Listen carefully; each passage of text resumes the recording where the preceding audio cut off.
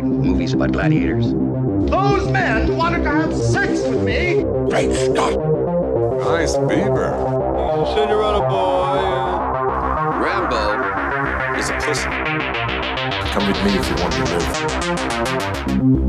Hello, and welcome to Retro Ramble. I'm Charlie McGee. I'm George McGee. And this time, it's time for something a little bit different. After the excesses of Christmas, it's the bank holiday time. It's time for bank holiday films. For sitting on the sofa and watching, some great guilty pleasures. And so we thought, given it was the year of his passing, and because it's exactly the same sort of film that you would watch around this time of year or any other bank holiday, whether it's Easter, we're going to be doing A View to a Kill, starring Roger Moore, directed by John Glenn. And what are we going to do, George? What can people look forward to? The usual? Well, yeah, we're going to do a little bit of background. The Bond legacy, saga, whatever you want to call it, is such a behemoth. Try and not waffle on for too long on the production chat side of things. And then I think we're just going to delve into the fun of the film itself for all its good and bad bits. Even if you haven't listened to our Roger Moore special that we did earlier in the year, we have a lot of love for the guy. We're obviously massive Bond fans. We've watched these films a lot, and that's why if we skip and go backwards and forwards a little bit, we do apologise, but we have a lot of love for this film. But even he admitted that he felt like he was 400 years too old for this role, but with hilarious consequences for us, the audience. Mm-hmm. So yeah, we'll skip through the film, having a great time, laughing along with Christopher Walken. Got some coulda, woulda, shoulda. Yeah, coulda, woulda, shoulda, and then we'll probably do some tie-ins about fond memories and New Year resolutions, who knows. But before we go any further, here's a general word on housekeeping. Hello, welcome to housekeeping. I'm Roger Moore. Now be warned, these guys, they're not professionals, but they do love a good film or two. There will be very bad impressions, very coarse language, and of course, the odd spoiler or two. But sit back, open some lovely vermouth, and enjoy.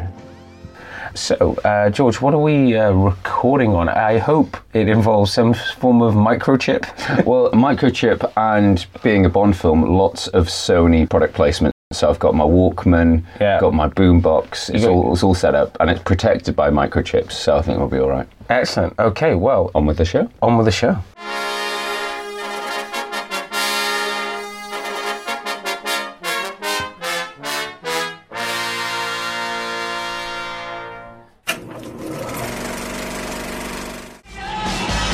Roger Moore is James Bond 007 with Tanya Roberts, Grace Jones, and Christopher Walken.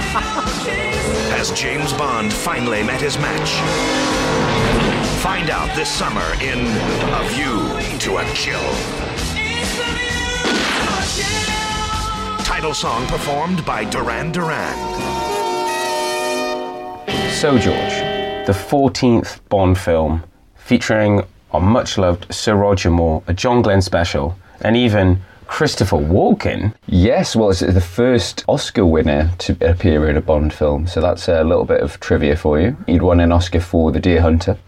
And we normally do give a warning about bad impressions, but George and I are famous for our terrible impressions of Christopher Walken, but I mean, we're going to put a warning out, but we just don't know when they're going to pop up. They will be unannounced. They will be terrible, but hopefully they will be fairly brief. So you were saying there's a 15-second skip feature on most podcast players. So yeah, just skip ahead. That might be the time if you're really finding them offensive. We're going to limit them to a certain degree. Yeah, we'll try and squeeze them down, so skip 15 seconds and hopefully you won't miss too much, or just sit back and enjoy. Yeah. So, George, A View to a Kill, a title that makes perfect sense. How did we get here?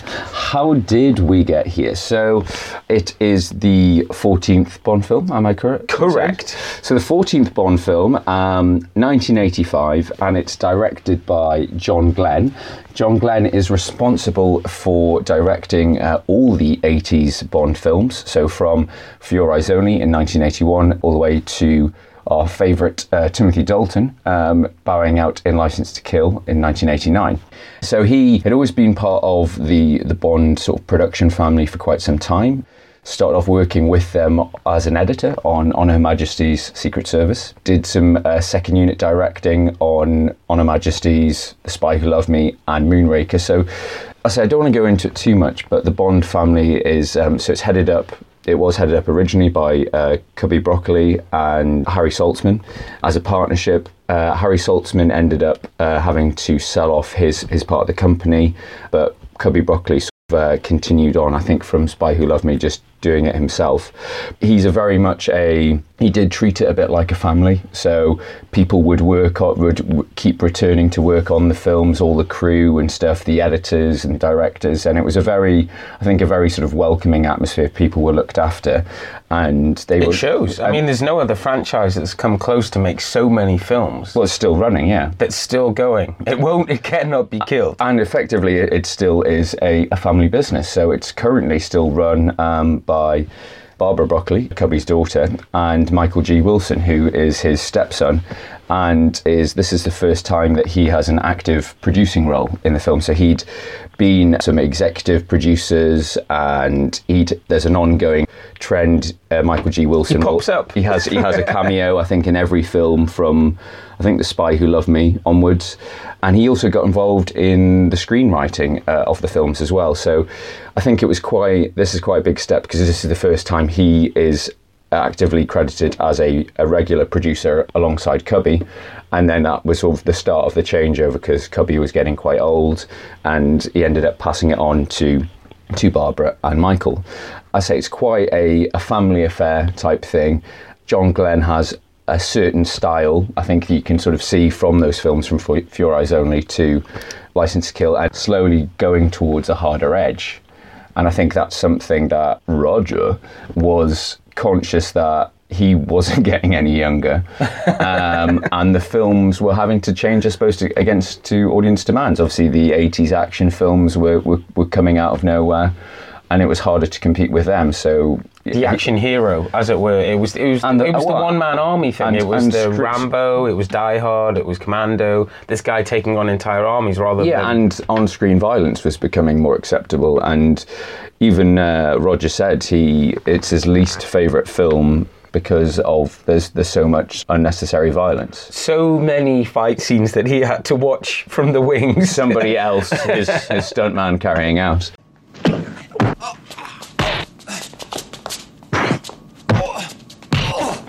And in terms of the background for the story, Bond films are always famous for trying to tap into current trends, and sometimes they might slightly miss the boat and trying to say, what's a leading topic in terms of what could be used as a weapon, or what's hot right now. So in this one, you've got microchips, and as you said, everything has a bloody microchip in it. It opens up there's a scene involving opening a fridge which has test tubes in it, and the cover comes back and it's like all the noises are beep, beep, beep. Everything's got a microchip in it. They are the future of 1985. Microchips are the future, and the idea actually come from Michael G. Wilson, who was doing the research, and that was the sort of the business boom at that time was all about microchips. He's like, why don't we do something about that? They can take over the world. Take over the world. If you know your Bond films well, it's pretty much a thinly sketched rewrite of Goldfinger in terms of the main sort of plot points of an industrialist trying to corner the market and eliminate the competition. Operation Grand Slam replaced by Operation Main Strike. This is the heartland of electronic production in the United States, which accounts for 80% of the world microchip market. I propose to end the domination of Silicon Valley, for which each of you will pay me $100 million.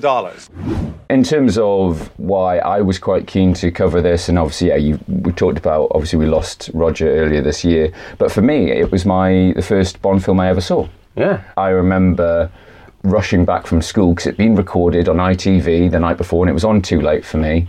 rushing back, and I think it was probably on a Sunday. I didn't see this at the cinema either. This was a bank holiday special, and the weird thing is that they mix up the Bond order. I mean, they don't do them in order, so sometimes you're jumping around with Bond films on a bank holiday on Easter or what have you. But I definitely saw this because, as we quickly mentioned, why I think I have so much love for The Living Daylights is that was the first Bond film I saw in the cinema. So obviously it resonates in a different way. And if we're part of a few discussion groups on Bond, yes, that is how geeky we get about it.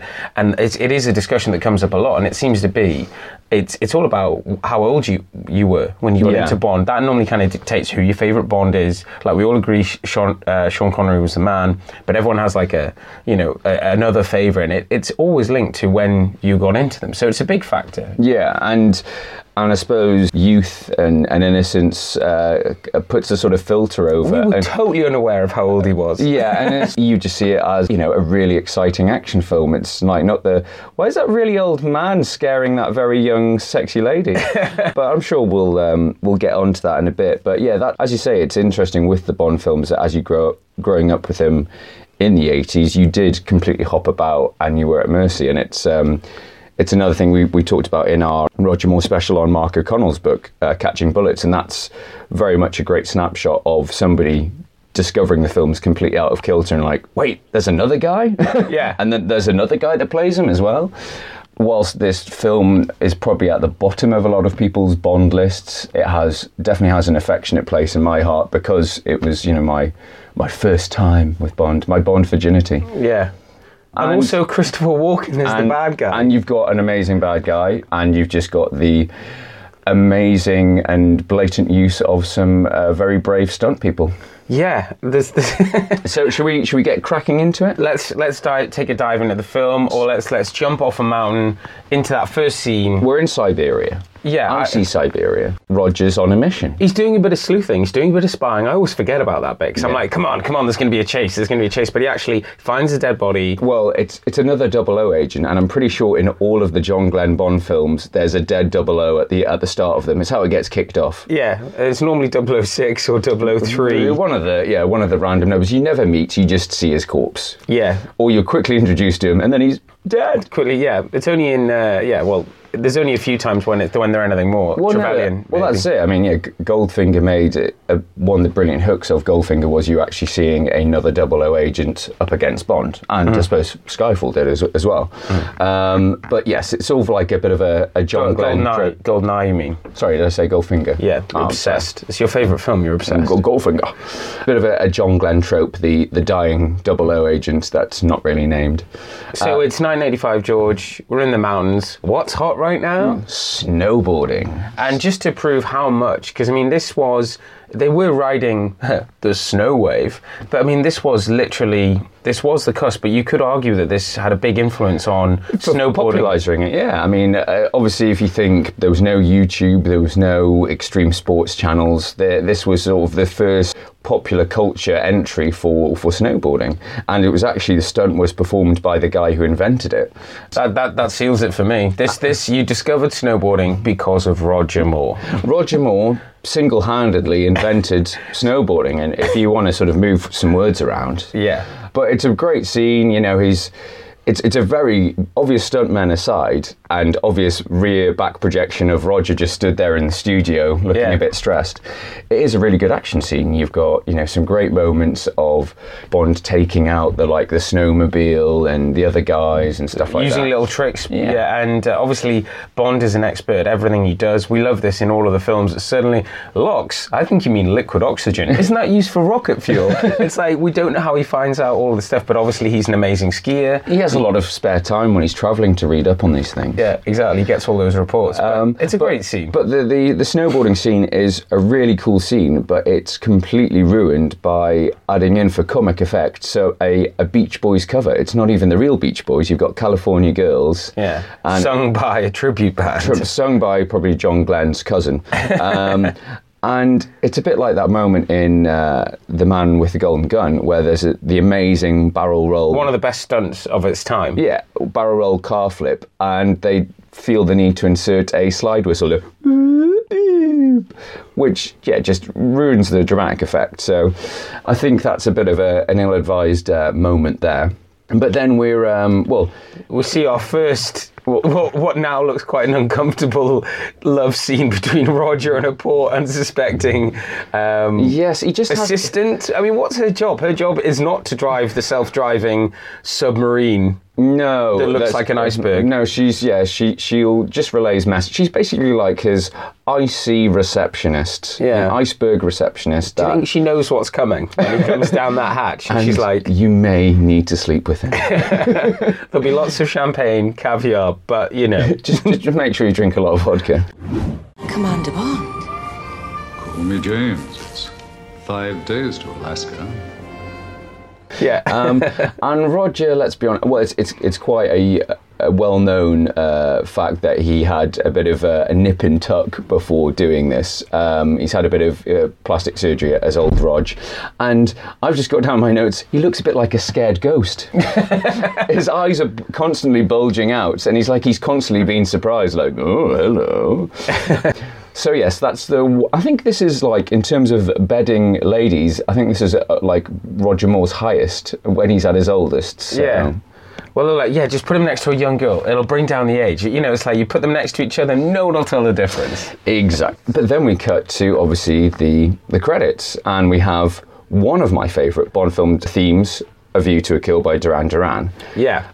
I am a Duran Duran fan, but I think out of all the Bond tunes, I mean, people who know me will know that I listen to them on fairly regular rotation, but I'll quite happily listen to Duran Duran just on a random playlist. I'll probably listen to it the most frequently of all the Bond tunes, because it's a good pop song. Well, also I liked how they came back in the 90s, and I know they probably did a few other tracks, but that Ordinary World track they came back with was kind of like, look, we can adapt, and then they just went away again. Yeah. It was kind of like, yes, we could keep going, but we're not going to. But yeah, they're a big part. Did they come back? Because there was Aha and Duran Duran, I think, they were it was the first sort of real time they went to a proper sort of young band. I mean, obviously they'd had McCartney and stuff like that.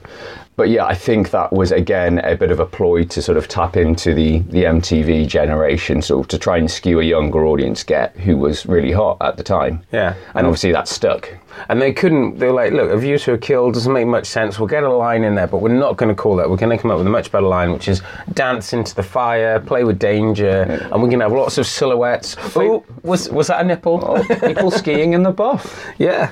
Which was performed by the British ski team, which you see in the credits at the end of the film, which I always spot something for the first time when I watch a Bond film. And it's, mind you, these days it is normally in the credits. Yeah. But yeah, I thought that was funny. The British ski or snowboarding team were involved in those stunts. Well, got to keep the British end up, haven't you? But of course. But yeah, so I would probably usually 9 out of 10 times skip the Bond titles, but I just quite happy to sit back and indulge in some Duran Duran. Yeah, you're too busy throwing shapes on the train by myself, getting strange looks. So we're at the races, where we get... the obligatory Bond is given his mission in M's office. Yeah. Q sat there with a robot dog, because again, technology and gadgets. The robots are coming. Because I was just trying to think, what's going on in there? Like, there's just 3 old men in a room just staring at a robot on the floor, and like, so what does it do? Well, it goes back and forth, but they have got the padded doors. They've got the old offices. They've got that. They have kept that look and feel, which they've gone back to in recent years with the Daniel Craig ones. Yes, definitely. So we're then sort of given the mission of Bond has put on the scent of leading French industrialist Max Zorin, who M describes as having no accent. Was he like speaks German or 17 languages and has no accent? Get him away from her. Yeah, leading French industrialists. Spent a bit of time in Jersey. So yeah, you've got. What I would like to say, just before we move on, that scene in M's office, the fact that Roger Moore's so old, it actually, because you just say it looks like 3 old men looking around a robot. Make that full. Yeah, when Roger walks in, it kind of looks a bit more believable because in the beginning, you know, when Bond was so young, it was like, young buck, and these old men were ordering him back. Now it kind of looks like an old gentleman's club. He's one of the team. Bond, we're sending you out to Paris. But let's all go to the races first. Yeah, I was a little bit perplexed why Q and Moneypenny are at the races anyway, but I suppose they're allowed out. Yeah, they're allowed out every once in a while. But Sir Geoffrey Tibbet, which is, I think, a great name for a cat or a dog. Yeah, is it Sir Geoffrey or Sir Godfrey? Is it Sir Godfrey. Sir Godfrey Tibbet. Yes, the legendary Patrick Macnee from the Avengers. So again, there's sort of plenty of actors that have been in the Avengers, not the Marvel Avengers for you young ones. No, the 1960s spy series. So obviously Diana Rigg, Joanna Lumley, Honor Blackman. So there was all sort of ties. There's a lot of crossover with Avengers actors, and I think Patrick Macnee was a close friend of Roger's. So look the type. I could see those two together. I mean, they look, but when they're both wearing their shell suits, doing their sleuthing together, they look like such an amazing. We'll get to that. We'll get to that. But yeah, I think those scenes between the two of them, they're a lot of fun. They're one of the strengths of the films. They've obviously got a good natural chemistry. Yeah. But first, we have to make another detour. We've been to the races, but Charlie, it's an area we're familiar with. Let's go to Paris. And as I said, Paris has not changed one iota. Sure, the cars may have changed. The fashions are just as risque and avant-garde, but Eiffel Tower's still there. That restaurant that doesn't exist is still there. And that's where we get to meet the amazingly named Achille Aubergine. I can't believe we've never picked up on that. Is it just because I live in France now and I spot these things? But like, well, you must have loads of people that you know, like your neighbour, Monsieur Potato. I've got Peter Pamplemousse. Pamplemousse, yes, okay. Yeah, I mean, Terry Canard. Yeah, and then so I mean Achille Aubergine, and you see these serious M and Q saying, "What does Aubergine think?" He's talking about a real aubergine, and it doesn't really help that it is so badly overdubbed. Oh, and the ADR. Yeah, I mean, I watched it on DVD, and I had the obligatory trailer of all the Bond films remastered, digitally decoded for cutting edge sound. It's like, could you not at least try and sort out his voice a bit? But the key to this mystery is there, and I, Achille Aubergine, intend to find it. Yeah, but Achille Aubergine is on the case. His whole thing is, you're like, hang on, that guy doing the voiceover died, or did that actor die? Died mid-recording session. Which one of them died? And that is one lethal fishing rod, isn't it? Well, it takes out poor Roger Moore. Yeah, I mean, he's just trying to get up the stairs, and she throws a fishing rod at him, and I don't think this is about his age. It's like, so yeah, Roger, she throws the fishing rod at you, you struggle with it for a few seconds so she can gain, she can run away from you. So I struggle with the fishing rod. Okay. It's wrapped around my legs. Okay. Not very tightly, I hope. Yeah. Don't want to cut off the circulation. But that's a great scene, great stunt. Base jumping off the Eiffel Tower. Which you can clearly see somebody did, or they managed to get a guy, I'm not sure. They jumped off the they Eiffel got Tower. clearance to do it once. Yeah. He was just told to avoid all of the Asian couples who are getting married underneath the Eiffel Tower. Well, you can actually see they've actually built out a platform for her to jump off. Yeah. Then there's he gets down to street level to chase after Grace. So many stereotypes. And you've got what? I mean, don't the French taxi drivers sit in their car with I think a sandwich and a pint of wine? Ma car. That's the problem. I mean, Uber's changed all that, but it's not as relaxed as it's not as relaxed as it used to be. A guy having a sort of like a cup of onion soup as he waits with a croissant, and there's so many stereotypes. But it's great. It is a good scene. He's driving in half a car. Well, who's driving the car? What, George? It's Roger Moore. It's clearly he gets into the car. It's a man in a wig with the same hair colour as Roger Moore. That's close enough. There are so many stuntmen in this film. Oh yeah, and yeah, that sounds a little bit ridiculous with the half car driving around. Roger jumps onto a boat, ruins someone's wedding, but then gives it some sort of glib remark. Congratulations. Oh yeah, because I'm just trying to think when's the bit with I don't know, we're kind of, because what comes next after there's that scene in Paris. He goes. It's that he obviously drives up the road. I've been to this. He goes to the chateau. Oh, yes. So we're going up to the bit with the chateau. I've been to this chateau, and it's a beautiful place at Chantilly. There's the horse stables. Looks like a mansion. It looks like a chateau. It is actually the horse stable. That is actually the horse stable, and it's crazy. I thought it was just like a bit of a pun, like, oh yeah, this guy's got so much money. Look at the horse stables. No, but there's the maids. They have been. It is accurate in that there's the maids' quarters. Looks like an amazing house. Then there's the horse stables, which it looks like a chateau, and then there's also the chateau. And if you go there, all around it, the scenes there's like pictures of Roger Moore, and there's loads of people posing Bond style. But it's a beautiful garden. Just walking around the estate in the style of James Bond. Yeah, exactly. In a white tux.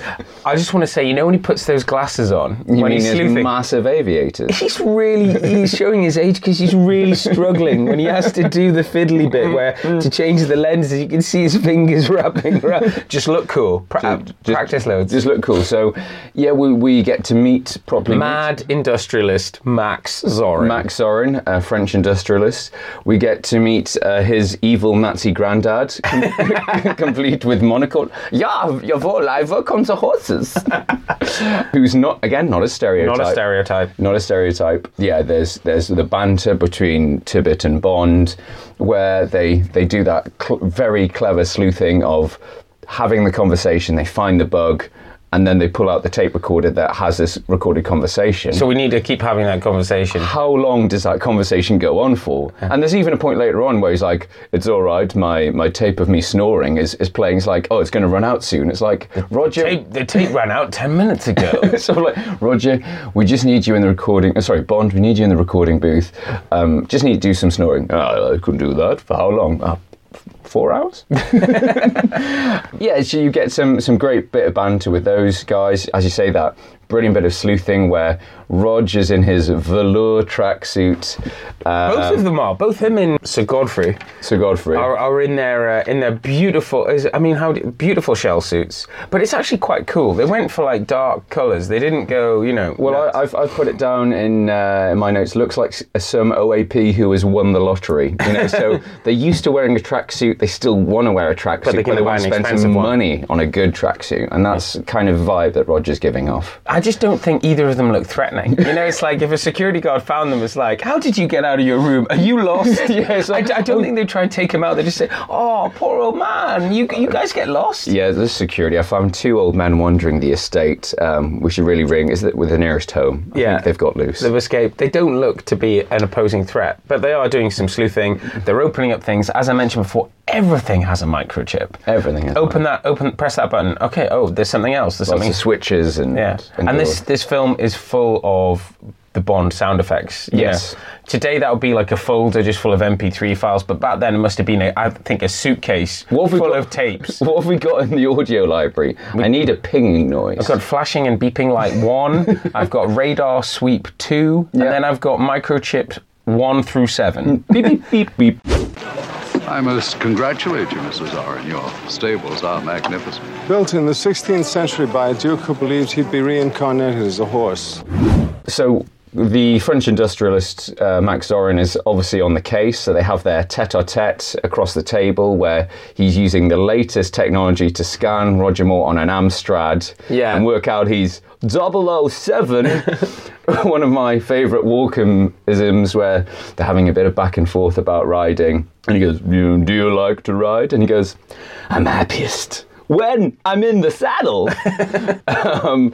And you've got that great scene of, again, like the Goldfinger thing, instead of them playing golf, they're horse racing against each other. It's very competitive. More microchips controlling the horse jumps and the horse boxes. Microchips in the injector. In the horse. And in the horse. Microchips in the horse. But no Wi-Fi or Bluetooth, just microchips. I press a button. Just microchips. Yeah. Aren't we introduced to the lovely Stacey? The lovely Stacey Sutton, who is, I think, 40 years close to 40 years Roger's junior. I think Roger got a bit miffed when he found out that he was the same age as the actress's mother. Yeah. And I think it's safe to say They have no chemistry, but it kind of works in those earlier scenes because you've got Roger's obviously seen a lucky duck, and pops down in his white tux and a bottle of champagne, and she's clearly not interested. And Christopher Walken can see that. Get him away from her. So he goes, oh, get them away from her. And Mayday does, promptly interject. Not a lot of chemistry there either. I'm still terrified of Grace Jones. I think everyone is a little bit. And that scene where Roger's waiting in bed for her. He's looking really old. He's looking really old. And rapey, a little bit. She's looking a bit scared. He's looking terrified. There's that bit where she rolls on top of him, and I genuinely did see fear in his eyes. His eyes are always popping out. bad facelift, but genuine fear. He's like, this woman might hurt me. Cubby, I'm not comfortable with this. You do feel a bit fearful for him at that stage. She looks really muscular, and you're worried, he could suffocate or something. Break a hip. Or a heart attack, maybe, if he has too much fun. I'm just going to pop a Viagra. It's in its research phase, Bond. Be careful with that tablet. No.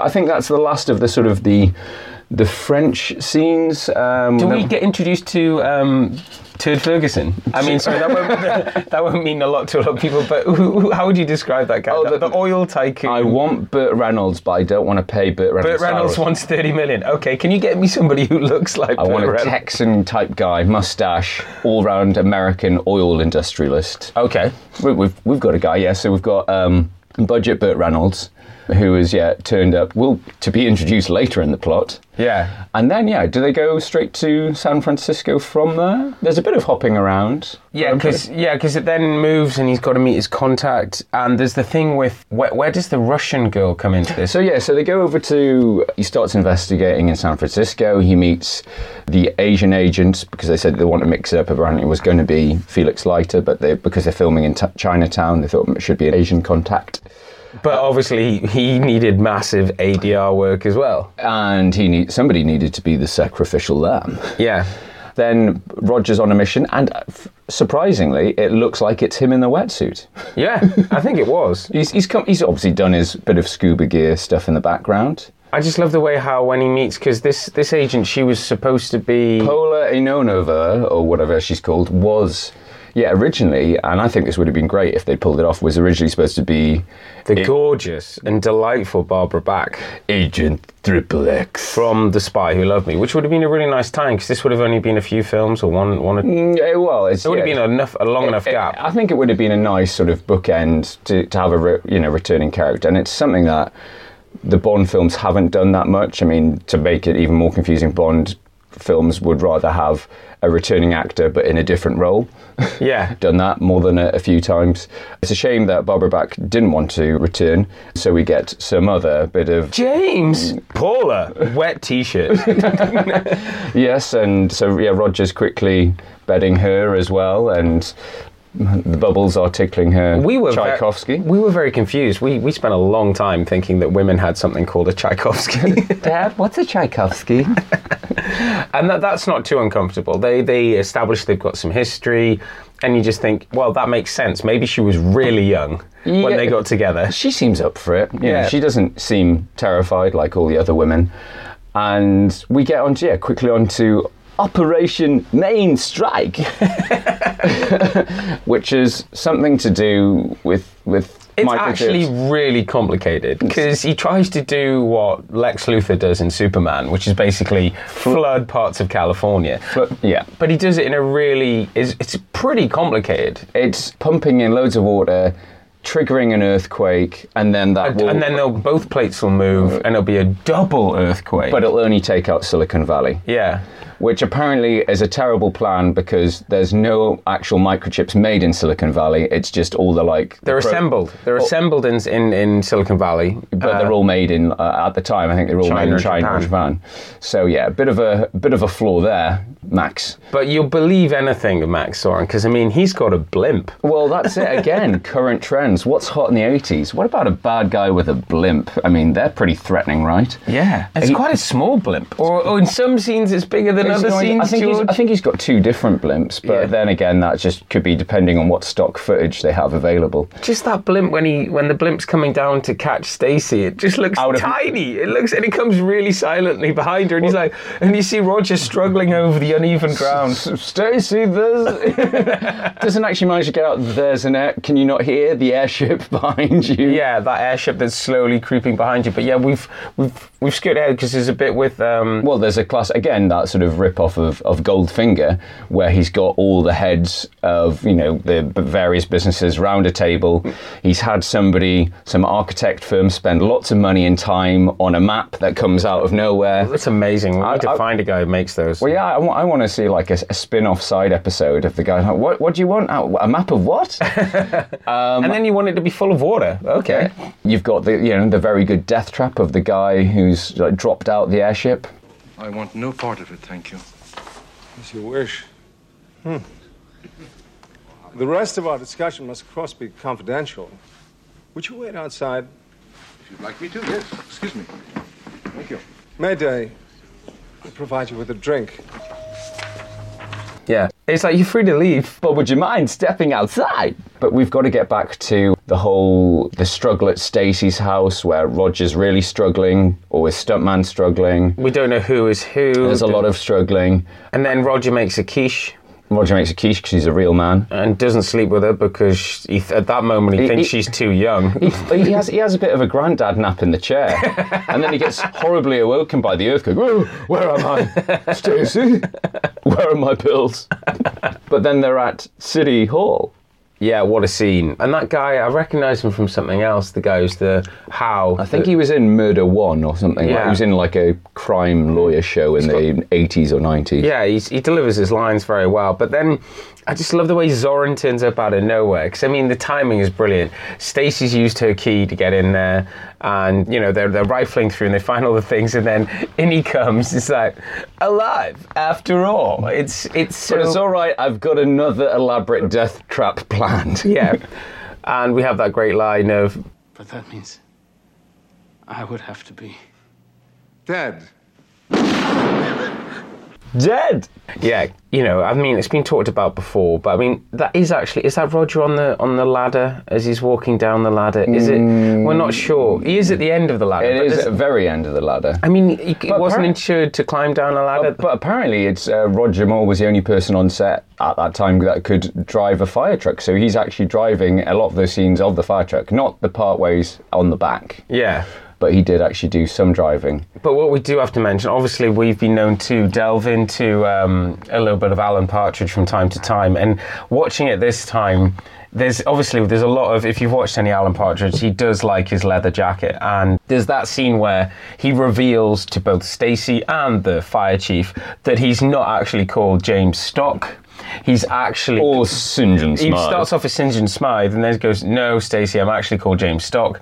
And then to both of them, he does this really slow turn around, and it's so Partridge. He turns around and goes, actually, the name's Bart. And he's got his hands in his pockets. He's got his hands in his pockets, and it's so Partridge, but it's just the way that he moves. I don't know if he's got his collars up, and it's just like, oh my God. It's like Steve Coogan has just dropped in. It's brilliant. Or one's echoing the other. I mean, obviously Partridge echoes a lot of Roger Moore Bond. Yes, yeah. I got that whole scene is just a bit like trying to be Blues Brothers light. You've got like cop cars really like crashing chaotically. We're talking over the place. really light, George. There's like 2 cop cars chasing them until they get to the bridge, and then there's about 4. Then there's the chief who's like, oh my God. And it's just like, it's just a little bit ridiculous. And then at one point Roger's steering the fire truck from the box on the back that controls the water or something. It's very confusing. Yeah. It's swinging around. It's clearly Roger on back projection again.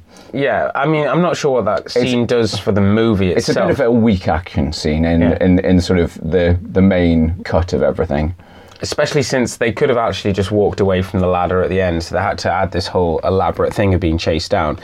We haven't really talked about the other henchmen. I mean, obviously there's Jenny Flex and the non-named... they're sort of like the girls that are just sweeping up the dead bodies and carrying around petrol cans. Yeah, and they're totally fine with it. And then there's also Scar. What's he called? I think he's called Scar something. The French guy. Oh, the head of security. Head of security. He's actually called. I didn't hear the name. I should know this, but check the credits. His actual character name. You know, he's got the big scar on his face. His name is actually something like Mr. Scar. Scaramouche. Scar. No, it's something like Scarman or Scarface. Not Scarface. That would be too close.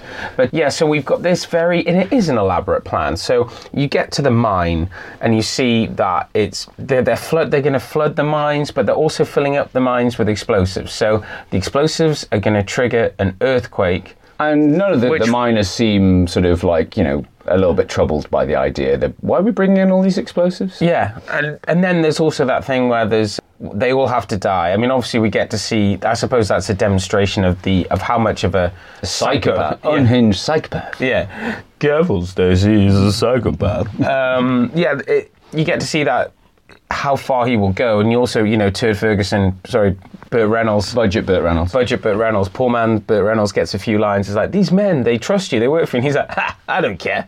And Walken is, I mean, you know, we take the piss out of his accent, but he's so good in this, and like that sort of chilling, unhinged, you just like, yeah, he'll have a little bit of a giggle before he's mowing down people. It's terrifying. That sort of, he's very happy. There is one bit where when they're at the estate, you know, when they get him away from her, bit where he's like, I think they both have a laugh together, and it's sort of like maniacal laugh, and like Grace Jones is like, ha ha ha. But apart from that, he's a very good villain, and I think, I wouldn't say he's underused, but it would have been interesting to see him against Roger in his prime or against Dalton. Yeah. It would have been, you know... But great to have him in a Bond film. We haven't really talked about it much, but the love triangle that's going on between Mayday, Max Zorin, and Max Zorin's Nazi granddad. Evil Nazi granddad. There's a lot of love between the two. Because he's kind of like the evil Nazi granddad with the monocle, is kind of like his surrogate father. He's done loads of tests and pumped him full of drugs really early on, so he's looked after him. Yeah, he's taking really good care of him. I mean, I saw some synergy or some harking back with that wonderful Bond film that no one wants to forget, Die Another Day. Yeah. That whole thing about like a super soldier who was killed but actually comes back. So there was a few things borrowed from that, and also the snowboarding scene might have inspired that terrible opening scene. But enough about Die Another Day, which just needs to die. Yes, today. I think the evil Nazi granddad, if you need anyone in a stressful situation, you just need a doddering old man and a safe full of dynamite. Yeah, so we get to the bit, obviously... you've got the bit in the mine where there's sort of the flooding, the gunning down. Mayday and Bond work together to survive. To survive together, which is, I don't know, just seems a little bit... She's like the Terminator hunting him down through the tunnels, and then she's like... Zorin screwed me over. I'm with you more. But I think it's also because when they start flooding those tunnels, Roger really looks like he's in peril again because he's keeping his head above water. And once again, you kind of fear for him a little bit. You're like, is Roger going to be all right? I mean, now, back then when we watched it, this went over our heads. Yes. It's now when you watch it, it's like, I'm thinking about insurance. I'm wondering, did he have people underneath making sure he didn't drown? But yeah, so they managed to get out. They do, obviously, the whole thing with the timer. Mayday sacrifices herself. The very subtle and very quiet airship. Yeah, and then we're on the blimp. Which blimp? I don't know. Is it the really small one? Is it the really big one? It's one you can fit in a very small office. But George, tell us about, obviously, because Bond manages to grab a rope line, and this caused some actual, in real life, when this was being filmed, this caused a bit of a ruckus, didn't it? Yeah, so it was actually filmed at Bond films have a history of doing a lot of stuff at Pinewood where it's filmed, so in South London, and replicating very tropical destinations. So we were watching Casino Royale the other night, and there's that bit that's supposed to be Sierra Leone, and that is just the backlot at Pinewood. For A View to a Kill, the mine sequences were filmed at Amberley Chalk Pits Museum in Sussex. And apparently when the airship was flown with a dummy hanging underneath, obviously it was not a real Roger Moore, the Sussex Police Board had loads of people calling in saying there was a man in trouble hanging off a blimp. A really small blimp. very, very small man, very small blimp. Yeah. So yes, you've got Sussex doubling for San Fran. And you've got Bond, I mean, I think it was a bit reckless of Max Zorin. You've got Bond dangling from a rope of your airship. Well, let's take him out using the bridge, you know? Why don't you just cut the rope? Yeah, I was thinking that as well. Or shoot him. Why don't you just shoot him in the face? But it does get to that point because obviously we're at the Golden Gate Bridge and they have this. Well, you can't really say it's Christopher Walken squaring off against Roger Moore because it's not in terms of the stuntmen. I think they look at each other. Well, again, I think in Sussex they built sort of a replica section of the Golden Gate Bridge because obviously they couldn't really film on the Golden Gate Bridge or there's only so much they were allowed to do. Yeah. It's a thrilling scene if you don't pay too much attention to the stuntmen and the back projection. Because it's just that one scene where you see the view from the airship and you're looking down one of the girders of the bridge and you're like, who are these two guys? There's these two guys having a fight and it's supposed to be Roger Moore and Christopher Walken. And it's like they're both massive guys having a fight. I think it's probably because they've got safety harnesses attached to them. But it's all right because what they've cleverly done in the ADR, in the overdubbing, you've just got a few Roger Moore, oof, oof. So yeah. That's obviously Roger Moore. It sounds like Roger Moore. But fair play to them because we didn't lose them as a result because didn't this happen when they were approaching somebody else for the role of Max Zorin about stuntmen? Yes. I suppose that gives us time to jump into Coulda, Woulda, Shoulda. In early publicity, David Bowie was announced to play the role of Zorin and the script was written with him in mind. He later decided to turn down the role and do Labyrinth instead because... Thank God. And Baby said... Dance, magic dance. Dance, magic dance. Yeah, apparently he said, I didn't want to spend 5 months watching my stunt double fall off the cliffs. Which he has a point, but... So then, after Bowie dropped out, the role was offered to Geordie local legend Sting. But I think Sting was too busy championing tantric sex. Tantric sex. It was then Chris Walken, can you just dye your hair a bit Bowie Sting-esque? Yeah, that'll do. Also, it's not really a coulda, woulda, shoulda, but more of a blink and you'll miss him. It's the first on-screen appearance for Dolph Lundgren. Yeah. Who is playing a KGB agent for all of about 2 or 3 seconds. KGB soldier. When the KGB go face off against Zorin at the race stands. And Dolph Lundgren was cast because he was currently dating Grace Jones. And they needed somebody like an extra on set, and he happened to be on set, so it was like, you, put on the suit, wear a gun. Yeah, because who's the girl in Red Sonja? That's Bridget Nielsen. See, he really did like mannish, muscular women, didn't he? Because he was with her, wasn't he? Well, she got around. She was with Arnie and Sly as well. Wow. Yeah, she was married to Stallone, but she also had an affair with Arnie. I think I read that in his book. Maybe that's why they... Total Recall. Oh, did you mention that? Yeah. Did I also mention I've wrote My Word is My Bond? Yes, he did. And in the autobiography, Roger reveals that in the sex scene with Grace Jones, who he doesn't have a good thing to say about, she thought it would be funny to bring a black dildo into the bedroom. Is that why he looks so petrified? I did not find it amusing. Do you reckon it was a strap-on? Oh, God. So like when she straddles him, it's just like... Well, that's probably why he looks so terrified. He is in genuine peril. He is in genuine peril.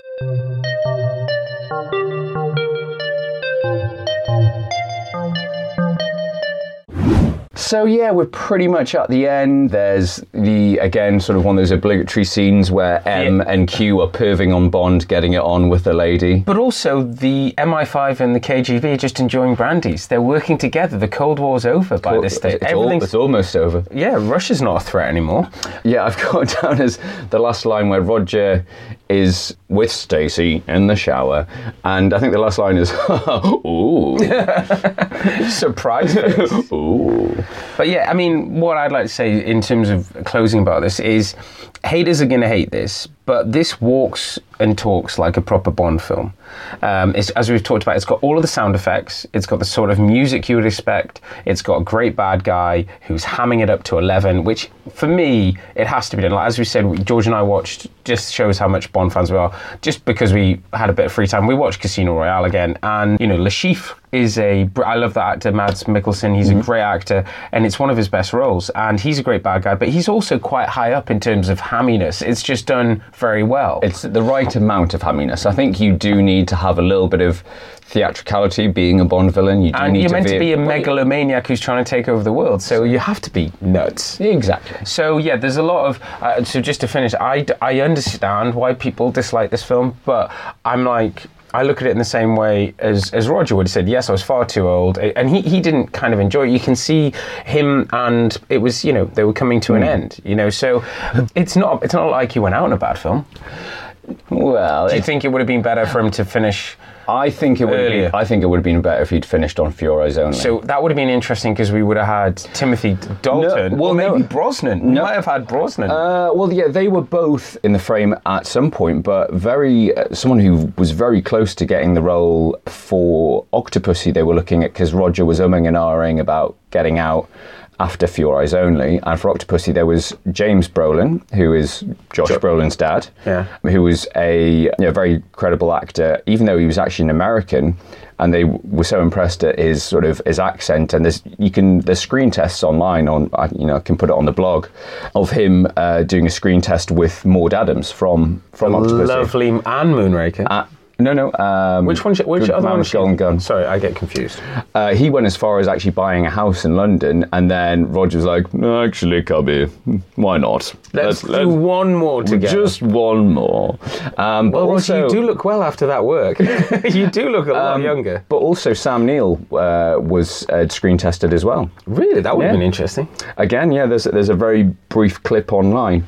But I would say, I've been a bit harsh with Rog and his, looking a bit like a scared skeleton. We do love him. We do love him, but actually he's at his fittest out of the sort of in For Your Eyes Only and Octopussy, he's looking a little bit tubby, but in this one you can actually see he's lost a bit of weight. He's not like out of shape. No. He's just looking really old. Yeah, which you can't really criticise him for, because I guess this film, in terms of performance, it did as well as many other Bond films. So yeah, it was. I think it was. Despite some middling reviews, it was a success. And the reason why we're doing it is, as we've said, we hope you've indulged over Christmas, and you're going to be you're going to have New Year's resolutions. This was exactly the type of film that you'd expect to watch over a bank holiday, and that is just that's what we're planning to do. Obviously, we'll do our monthly episode, but we are going to be interspersing over the next year with some, just bank holiday specials. So you can expect to see